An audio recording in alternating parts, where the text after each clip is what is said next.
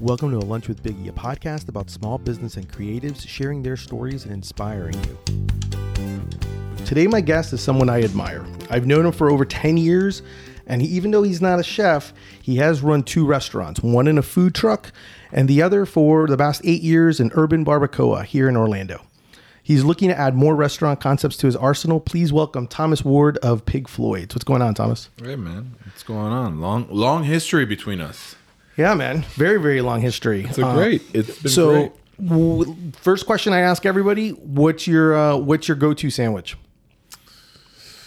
Oof. The Chimu. I knew you were going to. I was not actually expecting you to say that, but okay. The reason it's funny is because that is my favorite sandwich. It is my favorite sandwich. I've called it my favorite sandwich. Anytime anyone ever asks me what my favorite sandwich is, that is the answer.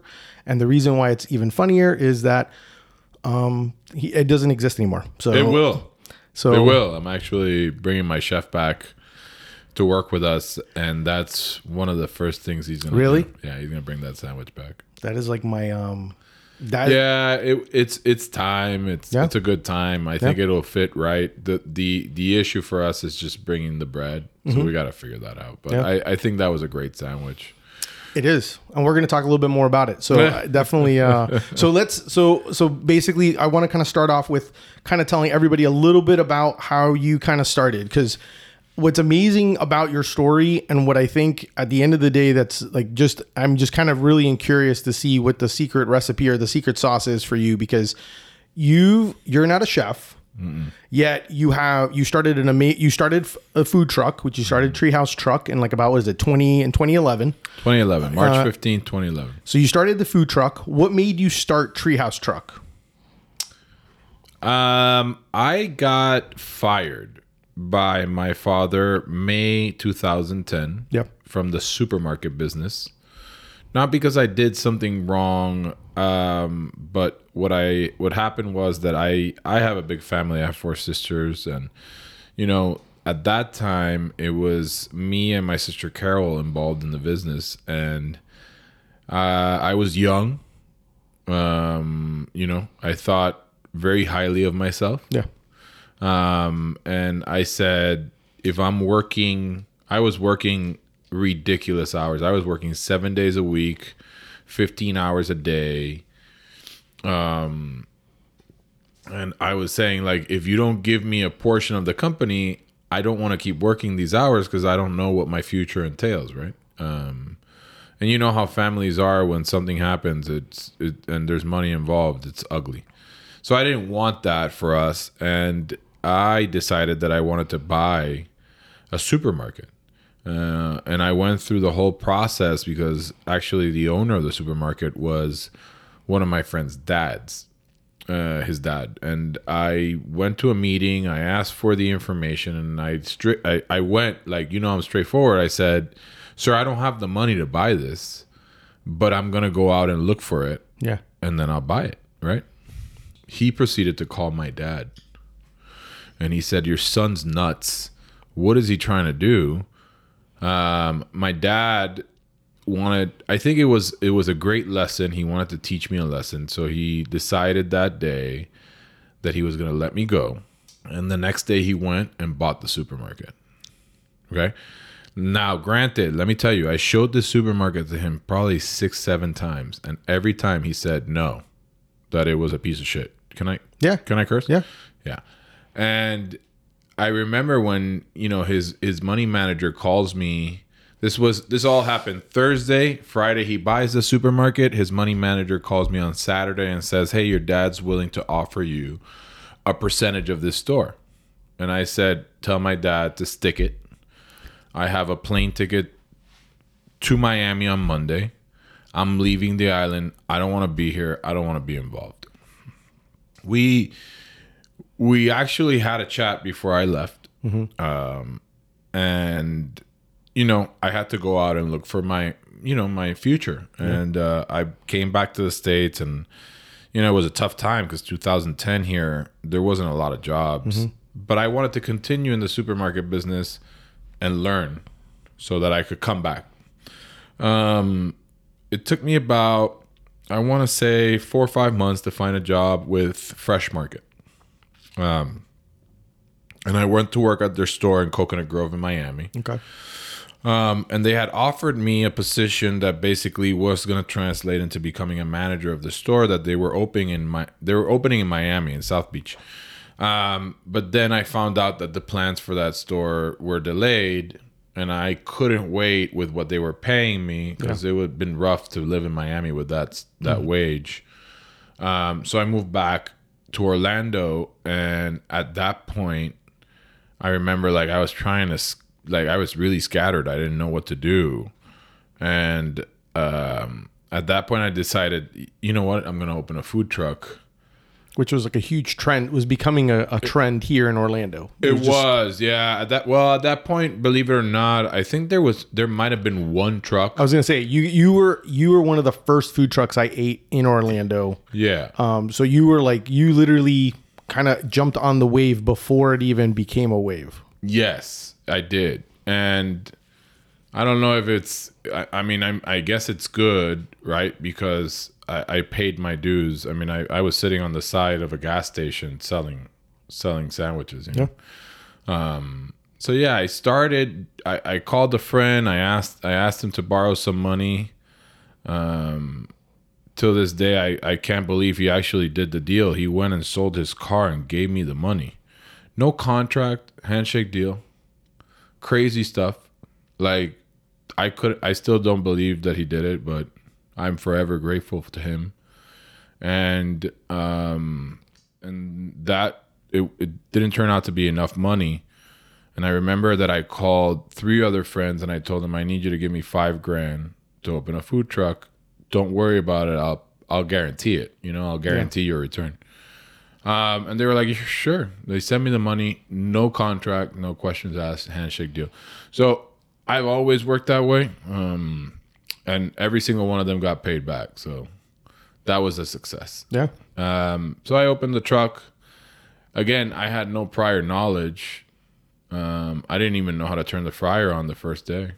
Dude, I'm amazed by that. I'm amazed by the fact that you're the one thing that I think that I admire most about you is your persistency. Like there is no I pretty much would say there is no failure for you. You will continue to find a way to make things happen. Yeah. I just think a lot of people find a bunch of excuses to give up. And I think those bunch of excuses, like when you look at them, they really have no substance to them, right? At the end of the day, right, you're trying to make a living and you obviously want to be successful at whatever you're doing. Is it a job working for somebody else? I've never had a job other than Fresh Market for 3 months. And I think in college I worked for Lacoste, but like I didn't like working for anybody else. Yeah. Right. Maybe it's because I was born into a family that my dad is an entrepreneur. I was gonna say that he's self-made. Yeah, that's definitely something I've concluded and learned. And it's funny because I came to that thought process of like how important it is to have someone in your journey that inspires you or to kind of create that kind of pathway or experience. And when I was listening to actually your podcast with your dad, that was the thing where my trigger point where I realized it, where I kind of was like, wow, I'm like, there's definitely an element to this where I actually know that the importance of being able to have someone, I guess, kind of build that. Because if you don't have like my family, no one in my family was entrepreneurial like. So like I never knew the chance of taking risk or certain elements to do certain things. Those are things that either you're innately going to do or not do. So it's kind of interesting when I saw like when I heard that about your dad, because when you have like Beyond the Smoke is your podcast, which is obviously really good. And you can definitely hear more about his story. My goal is not to replicate what he's done in his podcast. So definitely check his podcast out. But it was amazing to be able to see what you've done and created because, you know, like you said, you found a way to make it on a food truck that you had no idea what the heck you were doing on. I have to tell you though that, and I do it here. I don't do it often. I have to give props to my dad. Even though sometimes I felt at that point that he was being a little bit harsh and hard, he made me realize, obviously, the important fact that failure isn't all that bad. Okay. I remember when I tell this story because I think it's important. When I was 21 years old and I graduated from college, I went to sell real estate. And I remember the first month that I was working, I made $150,000 because it was a great market. Yeah. Right. And I at the same time was investing with my dad and buying properties and stuff like that. So I made money quick, and then I had properties, and then, you know, my dad had just sold his company for a lot of money. Mm-hmm. So I had what's called the rich kid syndrome. Yeah. Right. And I've always lived a pretty privileged life. I went crazy in the sense I didn't drink or do drugs, but I bought 4 cars. I remember my car bills were $9,000 a month. Wow. And, you know, at 20, 21, 22, you're making money and you're spending it really quick because you're young. And all of a sudden, when that market turned around, you know, I had this belief that anything wrong that happened to me, I had backup, you know, with my dad having the money to be able to pay whatever issue.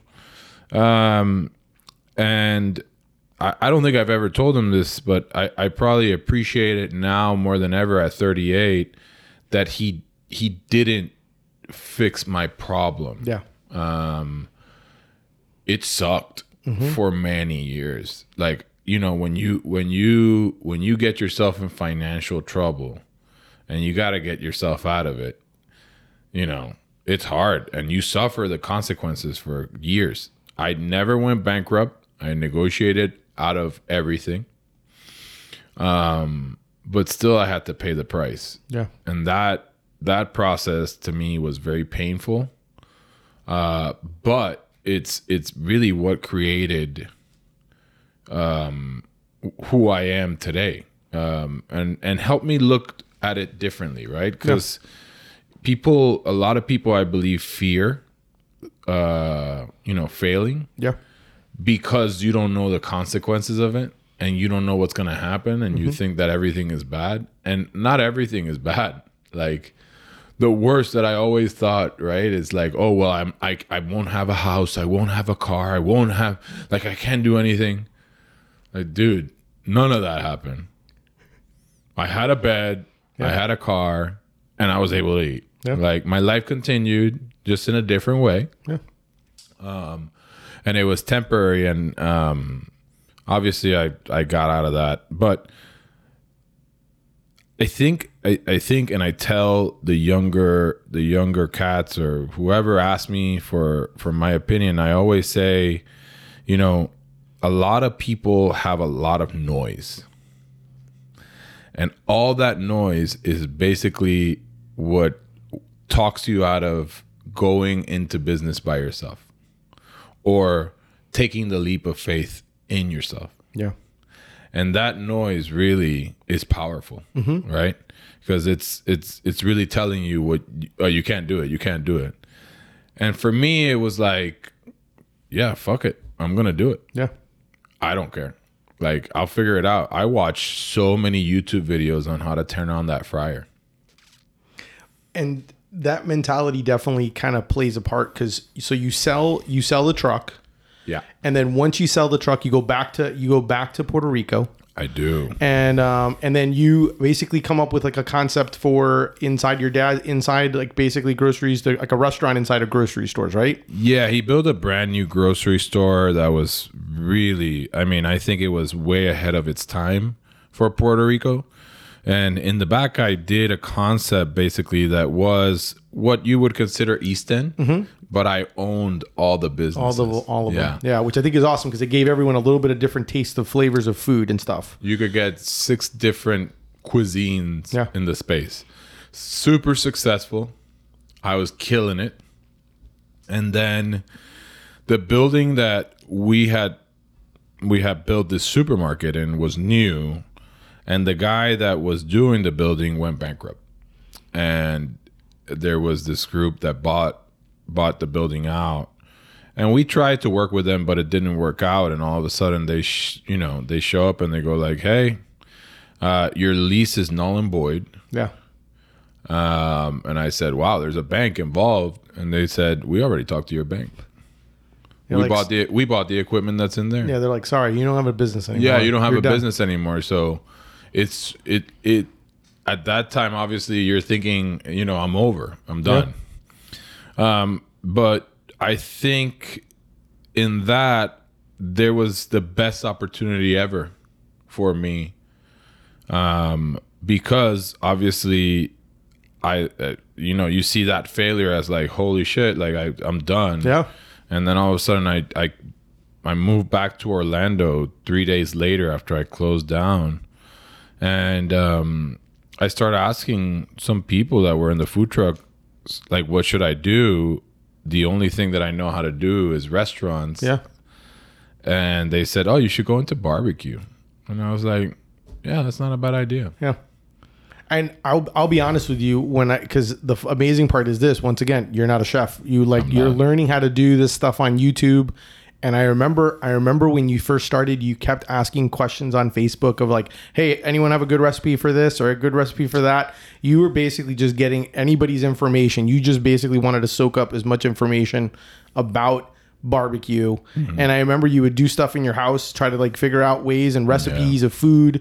And then you basically were like, yeah, I'm going to open a barbecue place. Yeah. And I still remember, because I remember driving on the road that it's off of Mills. And I remember driving and seeing, like, as you were trying to build the place, and I could see you, because the one thing about Thomas, if you've never met him, the reason the truck was called Treehouse is because Thomas is super tall. So like you can't really not miss him. So it's kind of, but yeah, I find it to be very interesting that you kind of went the route of, hey, I'm going to make a barbecue joint.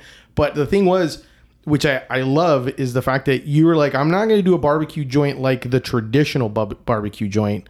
You're going to do one like urban barbacoa. So tell people a little bit about what made you think to go do barbecue, but do it your way. I actually don't want to take responsibility for that, because I have to give props to my dad. My dad was involved at the beginning. Obviously, the name was Pig Floyd Smokehouse. I was gonna be a traditional barbecue place, but when we were building out the location, he mentioned that we should go and try to figure out how to do something different, because you didn't want to be the same as everybody else. And I was reluctant. I was like, nah, I don't want to do it. I really don't want to do it. I was like, Four Rivers at that time, they were killing it. Very traditional, doing a ridiculous amount of sales out of their building in Fairbanks. Yes. I think at that point he was expanding, and I was like, no, I just want to, beat him at his own game. Which also was the fact that you were in a spot in a part of the community. Like, you picked a great location. And I know, like, based on hearing other things, but like a great location right now based on where it was, because there was nothing barbecue nearby. So you actually picked something that was needed in the community, and you put it there, and then you put your spin on it. And what's amazing, give people an idea of like what it is, obviously if you were to go there, what would be considered urban barbacoa, in the sense of what you decided what was your spin on it? Well, the sides play a big role. I mean, barbecue is really funny, because when you look at it, barbecue is nationwide. Yeah. But the funny thing about it is that it's just different in different areas. So, like, when you look at barbecue in Texas, sides are not really important. Yeah. The meat is what it is. But in Florida, the funny thing is that people love sides. They go to the barbecue restaurant more for the sides than I think for the meat. Mm-hmm.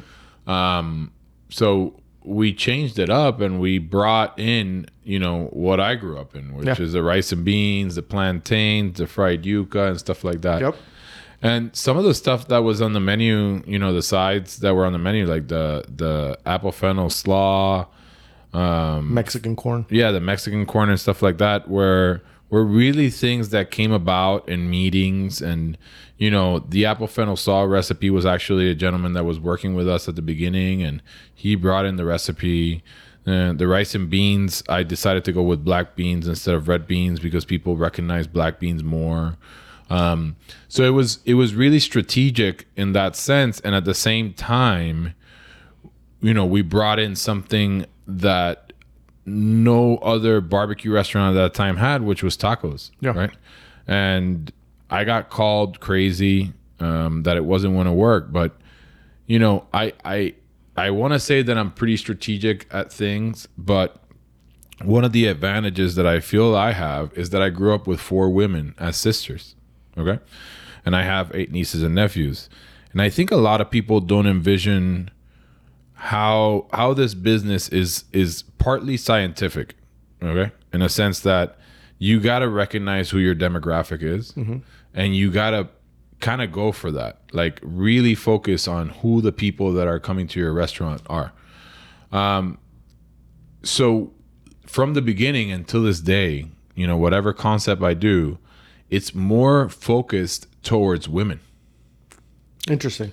Because I think women make the decision to come to the restaurant with their family. If you can't get a buy-in from your wife, you're not eating there. You might as well go by yourself. So one of the things that barbecue is not sexy for is for women. Yeah. So we were trying to figure out how to make barbecue sexy for women to decide to come to the restaurant. And that's where we brought in the tacos. And that's where we brought in those sides that I think share the importance. Yeah. You know, when you go to Chipotle, it's literally rice and beans. You know, obviously it's not totally Mexican, it's Tex-Mex, but it attracts everybody. And that's also probably would make sense then why the idea of the bento boxes are so popular. Actually, the bento boxes, believe it or not, were a mistake that I discovered in a dinner with Jason, the owner of Osprey Tavern and Sato Sushi. Yeah. We went to a dinner and I remember him mentioning to me that when he decided to go a different route with Sato and go a little bit upper scale, he took the bento boxes out and lost a ton of sales. And I remember picking up my phone and I go, where the hell did you buy those bento boxes? And I bought 25 of them in front of his face. Okay. And I had this gentleman that was working for me from Darden that I had brought him in because I was expanding to Nona and I was going to open more stores. And I said, his name's Mark. Mark, I bought 25 bento boxes. They come in 3 days. Figure it out. I want to put them on the menu. Price them. And he said, it's not going to work. I said, I don't care if you think it's going to work. I already bought them. We're going to put them on the menu. And this is really what's going to put us in the right price bracket so that we cover from the lower end to the higher end, which is ribs, because ribs are the most expensive item on the menu. Yep. So we really balanced the menu at that point. So I can't, you know, I think a lot of people think that you have to come up with everything. And you don't have to come up with everything. You just have to kind of organize the ideas that different people have. Yeah. And then finally execute. Let's also be open to them. Yeah, I think a lot of, you know, it's funny. I'm not going to say names, but recently I had something happen to me. I was looking to buy a business. Okay. And so I called the agent. I said, hey, I schedule me a time so I could go see the business. Yeah. I mean, it's a restaurant. And he goes, they actually don't want to sell the business to you. And I said, wow, okay. Do they know me? No, they don't know you. But you're not a chef. And they think you're loud and obnoxious. Wow. I think that's funny because they don't know me. Yeah. But I think it has to do in the restaurant business. The respect for chefs is obviously extremely important. Yeah. And I respect everybody that's a chef. And I've always protected that. When people say chef, I always tell them, no, I'm not a chef. Mm-hmm. I'm just a business guy that likes to eat. Yeah. Because I have a lot of respect for people that have paid that price, that have worked really hard. But I can tell you that I've been in a kitchen, I've worked in a food truck, I've paid my dues in that sense. Yeah. Am I in a kitchen nowadays? No. Do I want to be in a kitchen nowadays? No. Not my place. No. Not my place. But I think a lot of people think that it's just like that's what you're supposed to do. Yeah. When you open a restaurant. Yeah, it's supposed to be like that if you want to open one. That's what I was going to say. If you wanted one, then I could understand that, but not what you're trying to do. Yeah, I you know, whatever business I go into now, especially now, I always position it with anybody, telling them that I don't want to build one. I'm going in it because I want to build 100. So that makes sense. So one of the things that I will say to you that I love the most, because obviously I know quite a few restaurant owners, is that you have an obsession. You have an obsession when it comes to, which I think is super important. That's one of the things I appreciate. An obsession when it comes to the quality of food and the service. Like I definitely, like anytime I've ever posted on a social that I went and ate at your place, or you know that I'm eating at your place, I'm always getting a message from you. How is the food? How is the service? And I think it's super important because one of the things that you brought up, and I thought was, you know, and when in a previous episode that you recorded, when I asked 4 questions to you and you asked them, it really caught my attention because you brought up the topic about how difficult it is to try to keep consistency when you have the same menu all the time, and how important it is to keep everyone motivated, to keep them in line to be able to do that. I think that's just something so valuable to be able to have because, you know, you're right. You're doing, I mean, obviously occasionally you have your specials, but in reality, you got to keep everyone consistently trying to be perfect at every single time, especially when you're a small business. Yeah. I'll use this example because I think it was the perfect one. I saw it in a speech the other day. I watch a lot of motivational videos on YouTube, and I was watching it late night. And there's this speech that an admiral gave at the University of Texas, I believe, where he talks that you should make your bed every morning. If we relate it to that, to food, think about it as you're making your bed every morning, and they're checking to see if it's right. And I want to bet that you make the bed a different way every day, and probably, let's say, out of 10 times that you do your bed, 2 of them are going to be wrong. So I always play what's called the percentage game. And I relate it to people when they talk to me about opening a restaurant. I said, if you're there all the time, you're probably running it at 95%. I'm not here all the time. So I'm running it at, you know, high 80s. I don't want to say that our staff is not doing their job. They are. It's just there's a lot of things that slip. Yeah, it's different. Right? It's the way that we look at stuff is different. Yesterday I was sitting at the bar. Obviously everybody's doing their job, right? But I have this thing that I listen to people when I hear they're talking about the food, I listen closely and see what happens. So this lady was sitting right behind me, and she said to the person that was with her, you know, this restaurant's really good, but the brisket was too fatty, right? Which is something I know that you battle. You battle every time. Like, do you want fatty or do you want lean? It's like you can't win that no one. It's not a winning proposition. So, very quietly, I told one of the staff members, please ask for, 3 ounces of brisket, put it in a to-go container, and take it to the table. Don't say anything else, right? She did it, and the lady's like, oh, that was very nice. And I turned around and I said, ma'am, I heard you when you said the brisket was fatty. And the change in the attitude that she had was, what happens every time. Now she knows that I care. Yeah. And she knows how important this is to me. Mm-hmm. And that's something that I really don't understand, in I want to say operators, because obviously there's other operators and businesses. It's just how do people not care about what's putting food in their table? Yeah. Right? It's the same thing that they ask me about reviews. Like, I am a stickler for reviews. I love people giving us feedback, but if the review is bad, you're probably going to get a message from me, and I'll go as far as to bring you food to your house that moment. I don't care what I'm doing. I might leave the restaurant that I'm at, and I might bring you food and make it right. Yeah. And I think that's very important. But, it's the small things. It's just all the small things that you have to keep up with. And that's the only thing that I can tell you that drives me wild about this business, is that there's so many moving parts and so many small things that, you're dealing with people's palates, and everybody has a very different palate.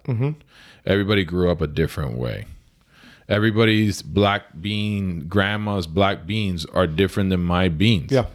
And that's being like, for example, black beans, that's everybody compares me to their grandma's recipe. Yeah, that and the rice. Or their mom's recipe. That and the rice. Yeah, that and the rice.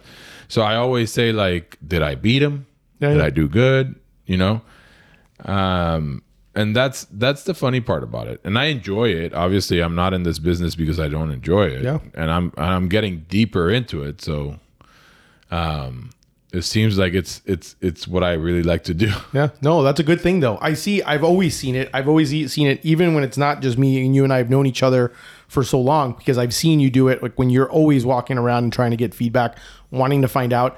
You're very good at as well when, the beauty of it is, like, if we come back and say something like, oh, I kind of, I didn't like this as much this time, you always then come back and be like, well, how can we make it better? What did you think? So it's always interesting because you're always grabbing that feedback.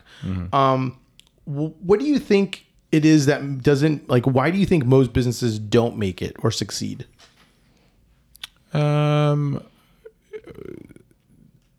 I think in general, like I said, the noise is really, a lot of business owners go into it thinking that they're just going to start it and then somebody else is going to run it for them. And it's not like that. I mean, I've given up a lot of things for this business, a lot. So it's kind of an exchange, right? Yeah. It's an exchange for your time and your dedication. Like, I'm 38 years old. I'm not married. I don't have kids. I've dedicated the majority of my 30s for Pink Floyd's. Yeah. Obviously, my vision is totally different now at 38 than at 28. But I've dedicated a lot to the business, and now I'm just trying to figure out how to do it intelligently. Yeah.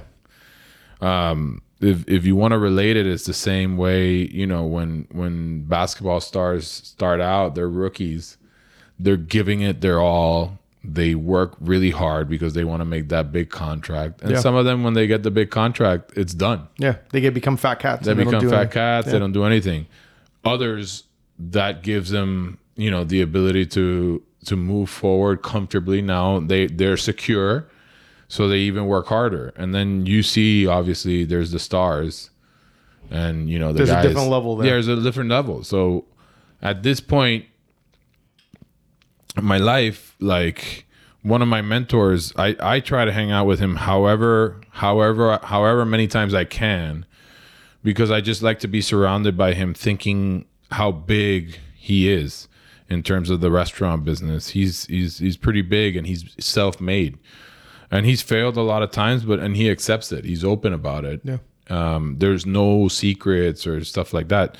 So I just want to be surrounded at this point now, people that really want to grow and people that are really, really dedicated to their business and want to be big. Like, yeah. If I was in the NBA, I wouldn't want to be one of these fat cats. I would like to be the star. Yeah. So I get it.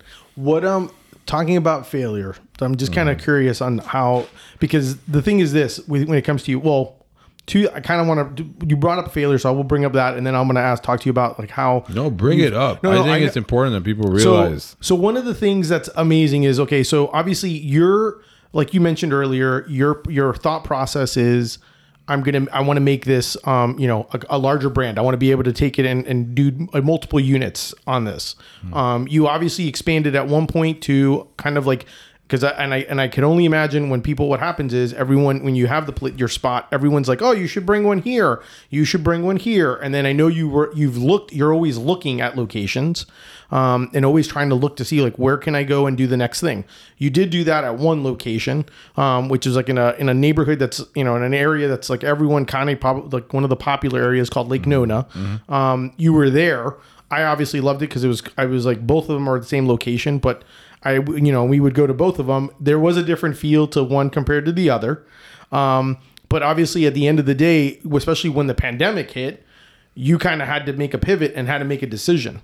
How hard is that when it comes to something like that, when you're kind of going, I know, and I'm assuming a side of it is also obviously the business side of it, where you're thinking, I am at this location. I'm expecting this much output or sales from this location. I'm not getting it. So I might as well just take the loss and just pull out of it. Is that kind of how it went, or what goes into that decision making? Well, it was hard, right? Because there's a lot of factors that people don't see in the background. When you make a lease, you're personally guaranteeing it. So you got to protect whatever you have. And that's scary. I don't go at it scared anymore. I'm just like, whatever, you got to do it. I think more than anything, yes, the business at the time when COVID happened, you have to make a tough decision on what should I do to keep open. Open in the sense, like, at that point we didn't know what was going to happen, right? Because they closed us, and here we are. The restaurant business, everybody thinks that we just have endless amounts of cash in a bank. Yeah, it's never going to end. And the funny thing is that I don't think people realize how close huge restaurant companies were on the brink of bankruptcy. Like Cheesecake Factory was really close to bankruptcy. If he didn't do something drastic. Well, he did something drastic and he got slapped in the wrist. And thank God he did it, right? And he paid very little money actually to the to the FTC. At that point it was scary. It was me trying to figure out, how do I continue at least having one unit alive? So I decided to close that one quick, in the sense, not close it completely, but just close it so that I wouldn't have, the only thing that I would be throwing out is, a little bit of power, a little bit of this, and the rent, and then keeping Mills open at all times and pivoting with what we did with the family meals and everything like that. That at that point I even went to Miami to deliver. Yeah, you were delivering everywhere. Yeah. And then, as the decision, we closed that unit. It was 3 months when we started opening again, June, I believe it was. At that point, I was, negotiating with the landlord, and it just didn't work. At the end of the day, it didn't work. It was best for both of us to just go our own way. Yeah. But what happened after that, believe it or not, was very interesting because, I sat at home for 2 weeks. I didn't even come to Mills that much. And I was just, I don't want to say depressed, but I was rethinking this in my head over and over again. Like, what do I do? Right? Yeah. Do I just sell the only store that I have? Because at that point I had already closed Nona, and then move on and go into a different business and see if I can make it there. I probably can, right? Or do I, step back into the restaurant arena and really double down because this is my opportunity right now?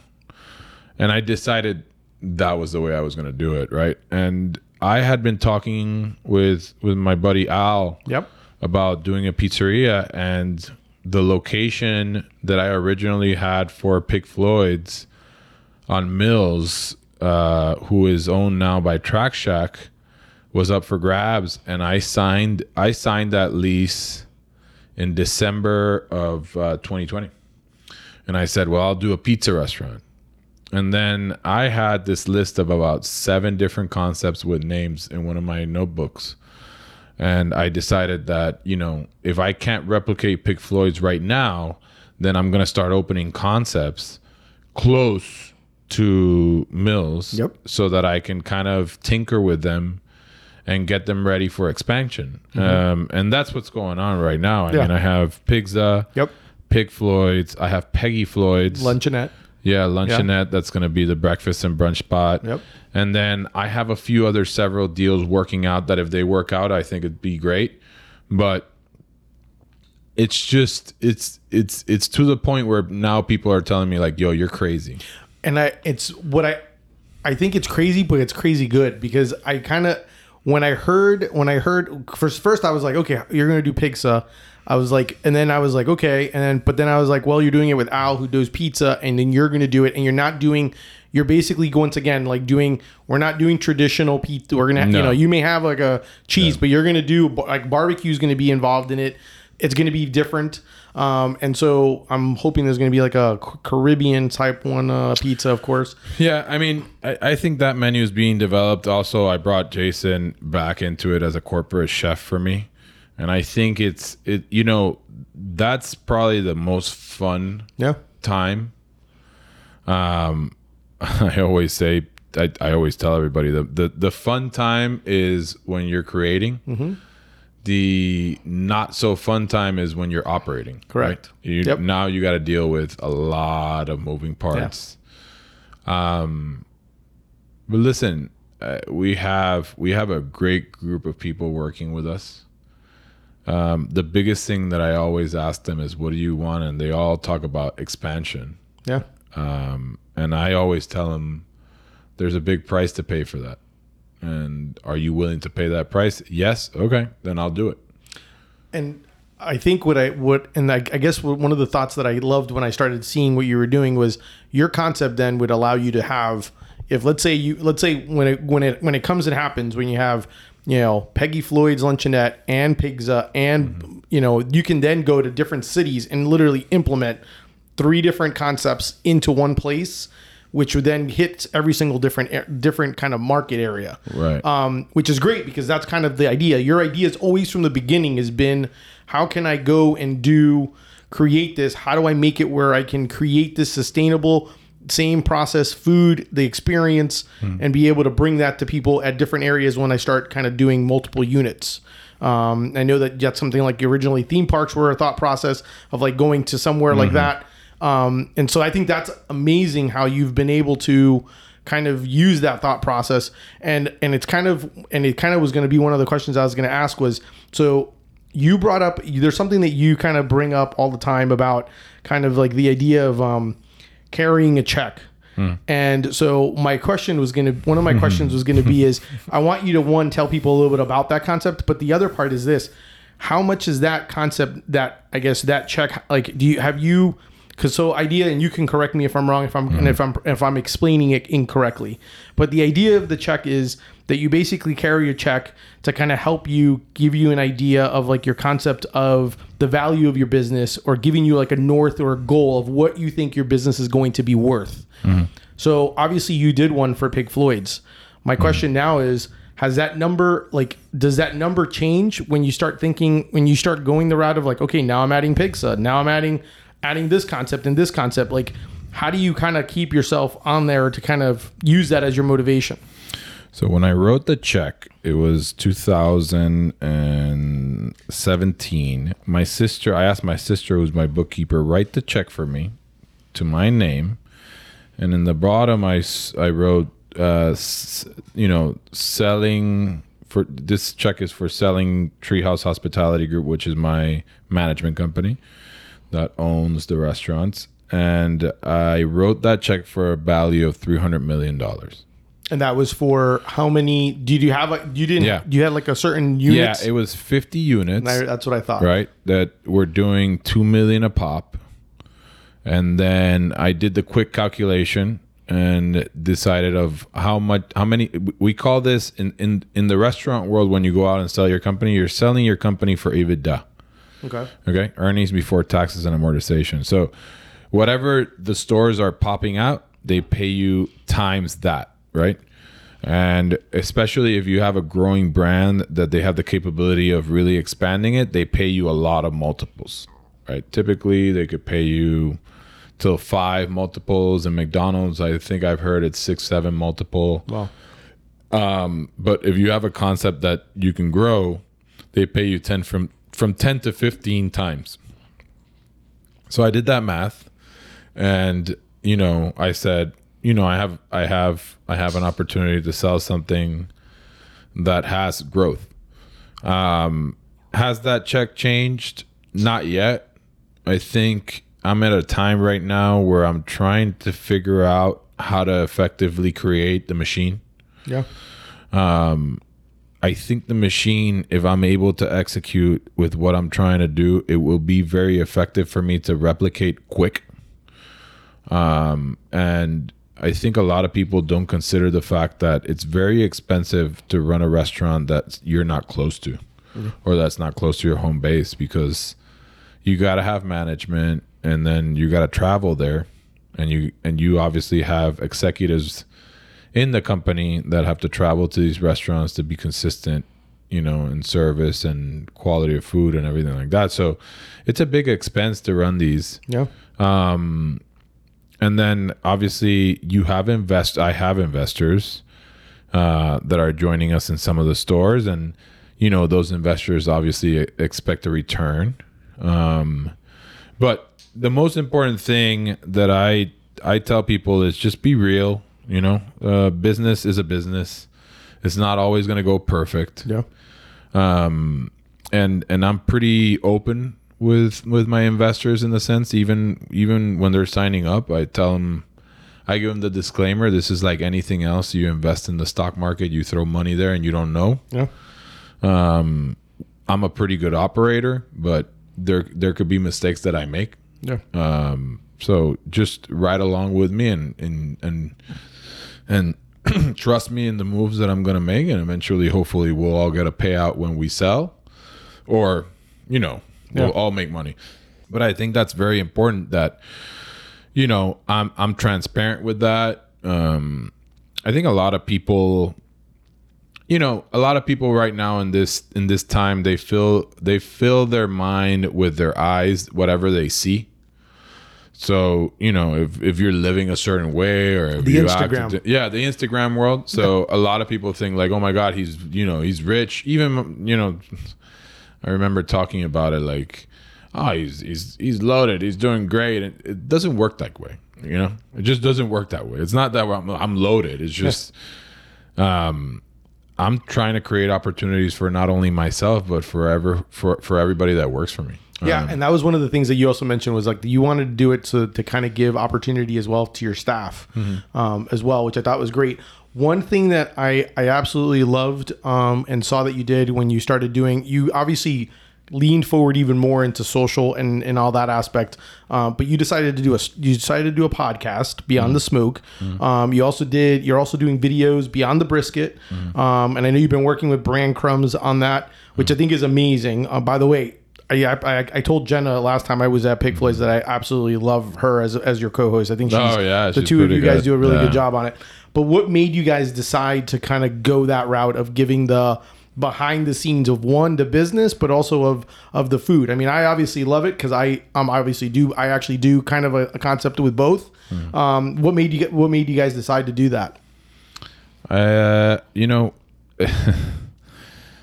think social media is really tough. Believe it or not, I think it's weird, right? Because people want to see the food, but at the same time they get bored when they see too much food, and then when you put the people aspect into it, then they get bored that you're putting the people. Why are you putting so much people instead of the food? And then during the pandemic, it was literally like I considered it a high school competition to see who's the prom king or queen, to see who's the coolest, because everybody was competing for everybody's attention, right? Yeah. I don't think that's an everlasting thing. Yeah. I think that's a very temporary thing. And I think that it's very important to position the brand wherever you want to go. Jenna had come up with the idea of doing the behind the scenes with Vic. It was a big expense. I decided to do it and take the leap. And then eventually I had talked about doing a podcast, and they had already talked about it too. So, we just made that happen too, but that was an investment. It wasn't like, it's not free. Yeah. So I also took the leap of faith in doing that. What I've discovered is that not only does it open doors, but the most important thing about all this is bringing the brand out. Yeah. I think a lot of people think that it's about Thomas, and I could give two shits about it. Yeah, to be honest with you, it's not. I don't want to be famous. Nope. I don't need to be. I'm 6'8". I'm noticed anyways. Yep. So it's really not that. I think it's more important for the brand and for whatever project I'm doing in the future. I mean, we did that podcast with Al, and that was literally our way to say that Pigs is coming out. Correct. And it's amazing how much coverage we got out of that. It was great. But the thing also that was important, I think that was great, was it's not just a podcast, because you also do it on YouTube. So being able to see the two of you guys interact on YouTube is great as well, because it's one of those where it just kind of makes sense. And so obviously I enjoyed it because I know Al as well, from Stasio's, and they, so I was excited to see that the two of you guys were teaming up, because I was like, oh crap. I'm like, I love both these places. So I'm like, this is going to be fantastic. So I definitely get it. How do you balance it all, dude? And I mean like balance in the sense of like delegation, because like you said, like you've obviously created a great support system, but how do you just, how do you balance it all? Because I mean, I know your brain doesn't stop. I know you're always thinking, and I know that you're always trying to be like, what can I do next? So how do you handle that? I think, well, I mean, yeah, it's tough, but at the same time, it's very important that you figure out that the most important thing in your life, I don't believe in balance, Biggie. I don't. I really don't. I don't think there's a balance if you want to be successful. There is no balance. I don't think there's a balance. I think there's a flow. I think you go with the flow. But one thing I want to tell you is that I always considered myself, or always thought about, not being a helicopter parent, I call it. So the people that I hire, I really believe that they can do it themselves. Yeah. My manager that I have at the mill store, I truly believe, and I tell him, this is your baby. Yeah. This is not mine. This is one of them. This is your baby, right? So I tell him, like, you better make it right, because I can walk in and wash dishes. I don't care. I'll do whatever, bro. Like, if the situation lends itself where I have to be in the store and sleep there, I'll do it. I'm crazy like that. You know what I mean? Yeah. And when I tell him this, I think they realize that I'm not joking. Yeah. So, I think mostly is creating the trust in the people that work with you, that you are going to do what you say you're going to do. Another thing is, I think you should trust them, right? And I really don't get mad when they make mistakes. I actually like it, because I think it teaches them how to make decisions by themselves.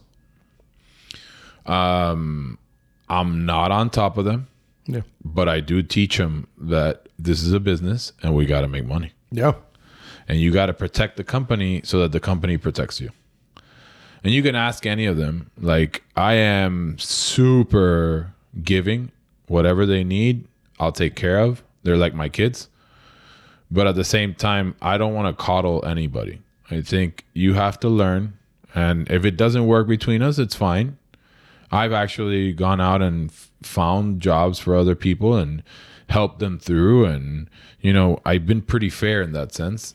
But at the end of the day, it's just taking care of the business. Yeah. And the business will take care of you. Makes sense. How do you handle stress? Man, it's funny.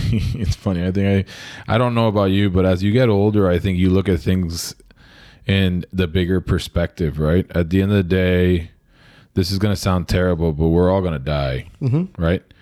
So we have a very short time here on Earth, and I try to focus on the bigger picture, right?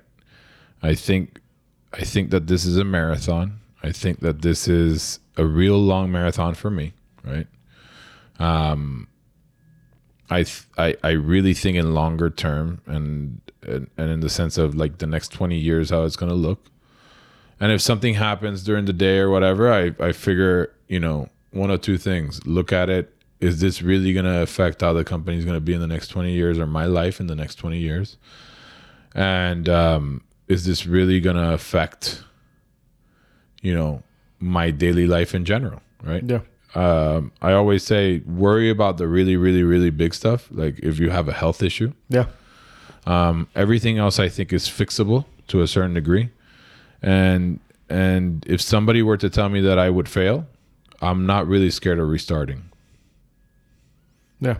So I think, yeah, it's stressful. Believe me. Yeah, absolutely. Like there's situations that pop up, but I think everything you can fix it. I mean, some way or another. Now, you got cancer, it's a different thing, man. Yeah, my mom always used to say, the only thing that you can't resolve is death. Everything else you can resolve. Yeah. So it makes sense. My dad told me one time, I remember, and I I said it to my girlfriend the other day. We were passing, you know, wherever, ¿cómo se dice? Un cementerio. A cemetery. We were passing a cemetery, and my dad always said, those people don't have any problems. No. That's true. And I said it the other day in the car to her, and she goes, whoa, like, I didn't even think about that. I go, yeah, right? Like, they got no problems. Yeah, it's true. So we're going to constantly have situations in life. And I think the most important thing is that we don't get so bothered by it that it really affects our future. Yeah. I think people go through things in their life that really obviously affect them for the rest of their life. I do tell you this. I really think, and I've been doing it since I'm 20 years old, and I always give a shout out to Maureen, my psychologist. I think people need to go and talk to somebody. I really do, man. Because I think more than anything, there is situations in your life that you go through that our parents created, right? Correct. We hold our parents in really high esteem, and we love them, and we, you know, obviously they brought us to this world, but at the same time, they were young. They didn't know what the fuck they were doing. Dude, there's no manual for... There's no manual. There's no parent manual. You're a parent. I know. I'm not a parent, but I have nieces and nephews, and I see my sisters and the struggle that they do with kids, and you know, there's no manual. Your parents told you that this is going to happen, and yeah, it happens, but then you don't know how to deal with it, right? Yeah.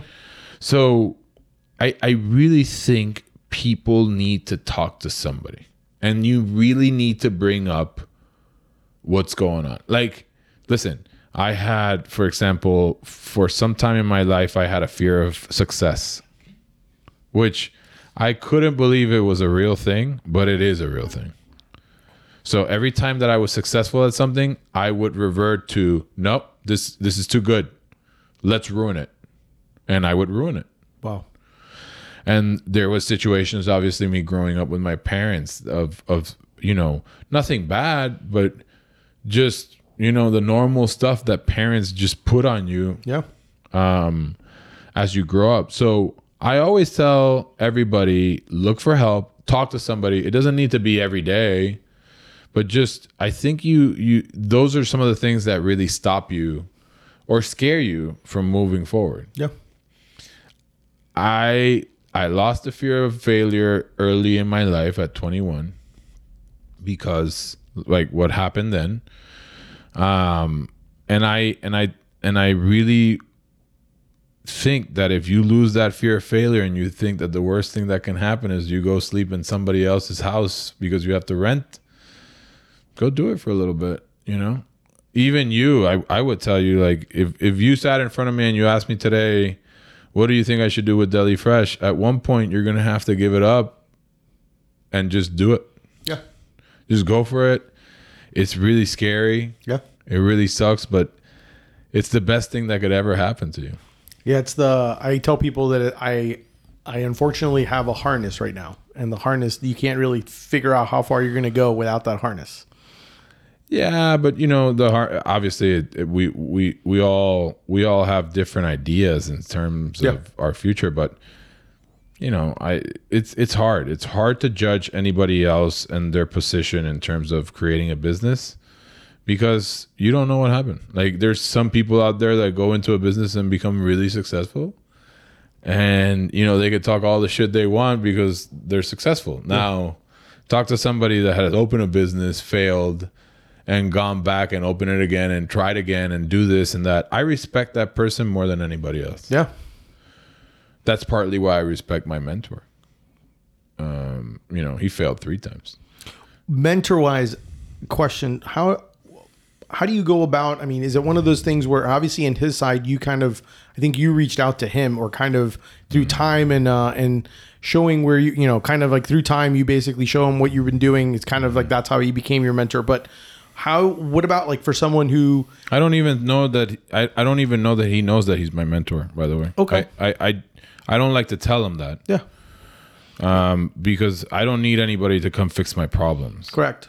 All I want is to be surrounded with somebody that has had success in the business that I'm in and has failed and can share stories, because that's the only way that you learn, right? Yeah.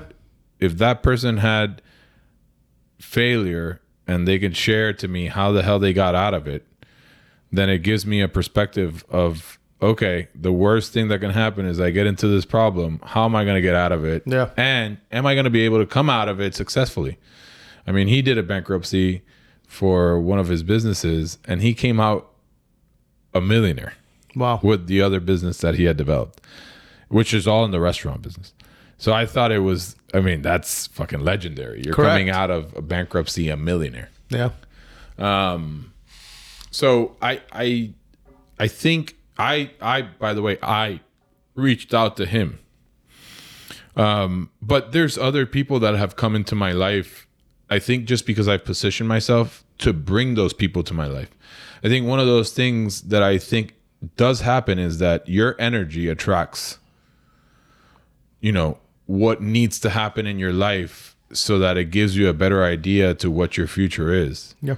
At one point, I'll tell you this, I thought it was really funny, but I get this random call, okay, about, I think it's 2016.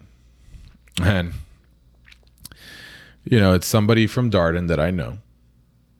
And she calls me and she tells me, hey, the founder of Yard House that sold to us and now runs one of the biggest divisions in Darden wants to meet you. I go, what? Like, what are you talking about? Yeah, he said he wants to meet you. He just literally wants to sit down with you and have lunch so that you guys can catch up. And he wants to hear your story. I said, what the heck? Like, is this guy nuts? This guy sold his company for $750 million, runs I don't know how many $1 billion in business, and he wants to talk to me? Yeah. A barbecue guy? Like, I found that to be so interesting. But yeah, I sat with him 4 or 5 times. And I remember once that he was moving to California. He decided that he wanted to retire. And I was going through something in my life where my parents were getting divorced, and I didn't know how to deal with it. And I remember going to coffee with him, and I'm telling him about my parents' divorce, and I'm all worried and crying and bullshit and this. And this guy comes up to me with, he tells me the story about what happened when he just started Yard House, where he was making no money and his wife got sick. And he didn't even have the heart to tell her that he didn't have the money to cover her expenses. And whatever I was crying about, like, it literally, I dried up and I said, wow, man, like, Yeah, change of perspective. Change your perspective. Change your perspective. Change it all the time. That's what I tell people. Change your perspective. Because there's people that probably have had it harder than you, but they've made it through and they made it big. Yep. Like for him, for example, he made it big. Yeah, there was a lot of pain. But there's a lot of pain in anything that you do. Mm-hmm. Anything worthwhile. That's right. And that's what I tell my nieces and nephews now that are in their, one's in 20s and my nephew's 16 and all this thing. They view social media and everybody that's posting on social media as like they're successful. How can they be successful at 21? Yeah. All these things that you go like, dude, these are all smoke and mirrors. Yep. My daughter and I call it for the gram. That's all we call it. For the gram. Yeah, for the gram. So I just find it really interesting how things have changed from when I started in the food truck. I mean, just business is different. The way that people interact is different, and the way that people react, or actually what is their habits, has not. Okay. Right? So they act a certain way on social media, but their habit is completely normal to what has been happening for the last 50 years. Yeah. So I just find it very interesting, you know, and obviously I'm a studious, I like to study a lot about it. And I love YouTube, and I love watching videos, and I love watching motivation, and just trying to find different perspectives so that, you know, I can figure out the stress, right? The daily stress. But believe it or not, I mean, sometimes the stress eats me up. Yeah. I've tried to practice where I leave for one weekend a month, where I disconnect, kind of to like leave everything aside for a minute and look at it and rest and look at a different place. It doesn't matter if it's an hour away, but you just look at a different perspective and then come back and eat the world. But man, it's like anything. I think there's a lot of people that want to do one restaurant, and then there's me who wants to do multiple of one plus two other concepts. I want to do more. A lot of stuff, and I want to do, you know, I want to build my own Darden. Yeah. And I think it's a possibility. You just have to push and see where it takes you. Yeah. No, I absolutely love it. I'm obviously I'm definitely going for the ride, and I'll be eating at all of them, so supporting all of them. So thank you, man. I definitely appreciate it. I appreciate the time that you spent with me. Any last questions or last things that you want to bring up before I tell people, to have you give a moment to tell people where they can find you and follow you? Yeah, I would like to thank you for your years of support. Oh, you're welcome, man. And for following the story. I think the story, obviously, to me, it has more interest, and I find it fascinating that people like to hear it, you know? I think more than anything, everybody should share their story to a certain degree, because I think, like I said, it brings perspective to what's going on, in the small business world. And I thank you for taking an interest in it. It's hard for me to believe sometimes that people do have an interest in the story and how they follow it. Like, and even when somebody says hi to me outside of here, I'm still impressed that I just have one restaurant. I sell barbecue. I'm not a big deal. And I want to keep that way. But here's the thing. I will tell you this, Thomas, and I could safely say this because I've known you now from inception of Treehouse to where you are. There is something about the energy that you put out. And I know, even though like you're obviously super tall and super big, but you do have you do have a genuine good heart. You're like, and those things do come out. So therefore, and I think it's an amazing thing to be able to see. Perfect case in point. My birthday comes. I turned 45 just recently, but I was like, when I turned on my 40th, my favorite sandwich is what? The Chimu. So what happens? My wife calls Thomas up and says, "Hey, Thomas." I was like, Anthony wants a Chimu, and he goes, "Okay, yeah, tell him to come to the restaurant. We're gonna eat dinner at the restaurant." He's like, "Okay." I show up there. What do? You freaking make me a Chimu. The thing about the Chimu is that it has like steak. He didn't even have that. You basically brought stuff over. I mean, those are the little things that I think, to me, obviously, I'm always going to appreciate and enjoy. But I also love the fact that from where I've seen you, from where you've started, basically learning how to do it and basically kind of doing, and I'll never forget, because I know when it came to Treehouse, at one point someone called it quote unquote carnival food. Yeah. And you know, and with that concept, and I basically to where you are now, I mean, it really is amazing. And the more people that see or hear this story, I think it should inspire them to be able to say like, well, shit, if he does it, I want to be able to do it. But you also have to be able to kind of, you know, roll up the sleeves and basically get to work. It's not, no, it's always easy to talk about it. It's actually doing it, which is the impressive part. Yeah. And having the people around you to be able to do it. Yeah. I think, you know, you have to have a lot of people believe in you to be able to push, because I can't do this alone. No. And I think that's one of the things that I've noticed through the years, which is probably something you had to learn how to do, which is get to a point where you trust the people and trust them to come up with it. But then at the same time, you don't have the time to put your hands in everything. So you're kind of like, well, you do it and then show me and then I'll go from there. Because if not, I mean, you basically can't grow if you keep doing that. If you're constantly in the same minutia all the time. So you kind of have to be able to delegate and find those right people. Yeah, I think that's the very important part of this, and I say thank you to them, because, you know, I was telling them in a meeting the other day, I think it's funny how these companies, the big restaurant companies, grow, and then you have executives that haven't actually worked in a restaurant running it. Yeah, and they don't understand how much it sucks sometimes to be in operations. Mm-hmm.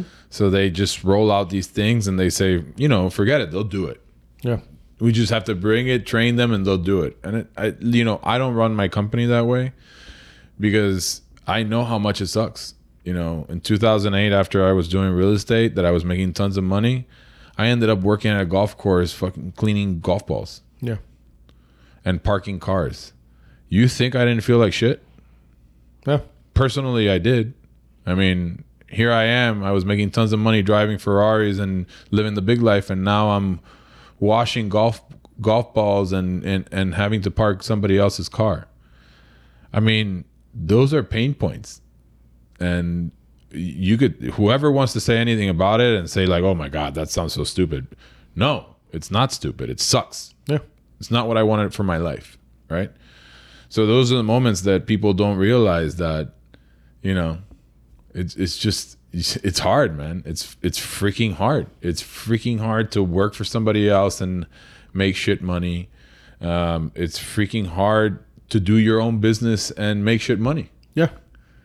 There's no, like, that's why I say there's no balance. Like you could go out there and do your own business and not make a cent. Correct. It's not like a given that you're going to be successful. Correct. So, you know, you just have to take that risk and then just I guess reap the rewards of whatever you put into it. Not everybody's going to get lucky. I think there's an element of luck, and there's an element of timing. Yeah. Timing is really important. Timing is important for a business. Timing is important for relationships. You know, timing is important for kids, even though that kids come when the wrong time. Sometimes never comes at the right time. Never comes at the right time, yeah. But that's important. And I think whatever effort you put in is whatever you're going to get out.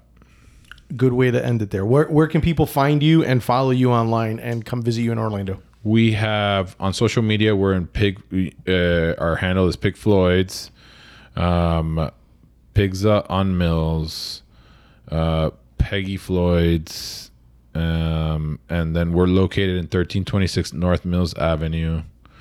And Facebook, you could find us for the names of the different businesses. You say mostly Instagram to be the follow? The best way? Yeah, Instagram is probably the most active. I mean, I don't think we do a lot of stuff. We just pass Twitter. Yeah. I don't know if are you active on Twitter still? I do some Twitter stuff, yeah. Yeah, Twitter doesn't seem to be Twitter's more interactive communication is what I've gotten. Yeah. It's not really more for like posts and stuff like that. Yeah. It's not like that. And Instagram is really obviously the photos. Yeah. And with some video now, because, you know, everyone's trying to do all those things. Reels and stuff like that. Mm-hmm. And then I haven't participated in Snapchat, and I haven't participated. What's the other one that does the reels? Do you do TikTok?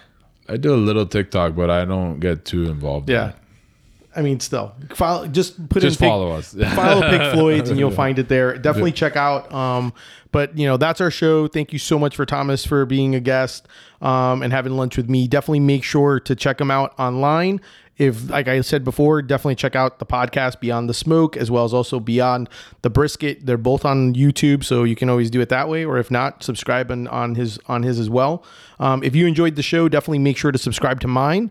Leave a review. If you want support, you want to support me, go check out my brand, Deli Fresh Threads, and do some shopping and tell your friends. Thank you. Until next time, keep eating sandwiches and follow your passion. Thanks, guys.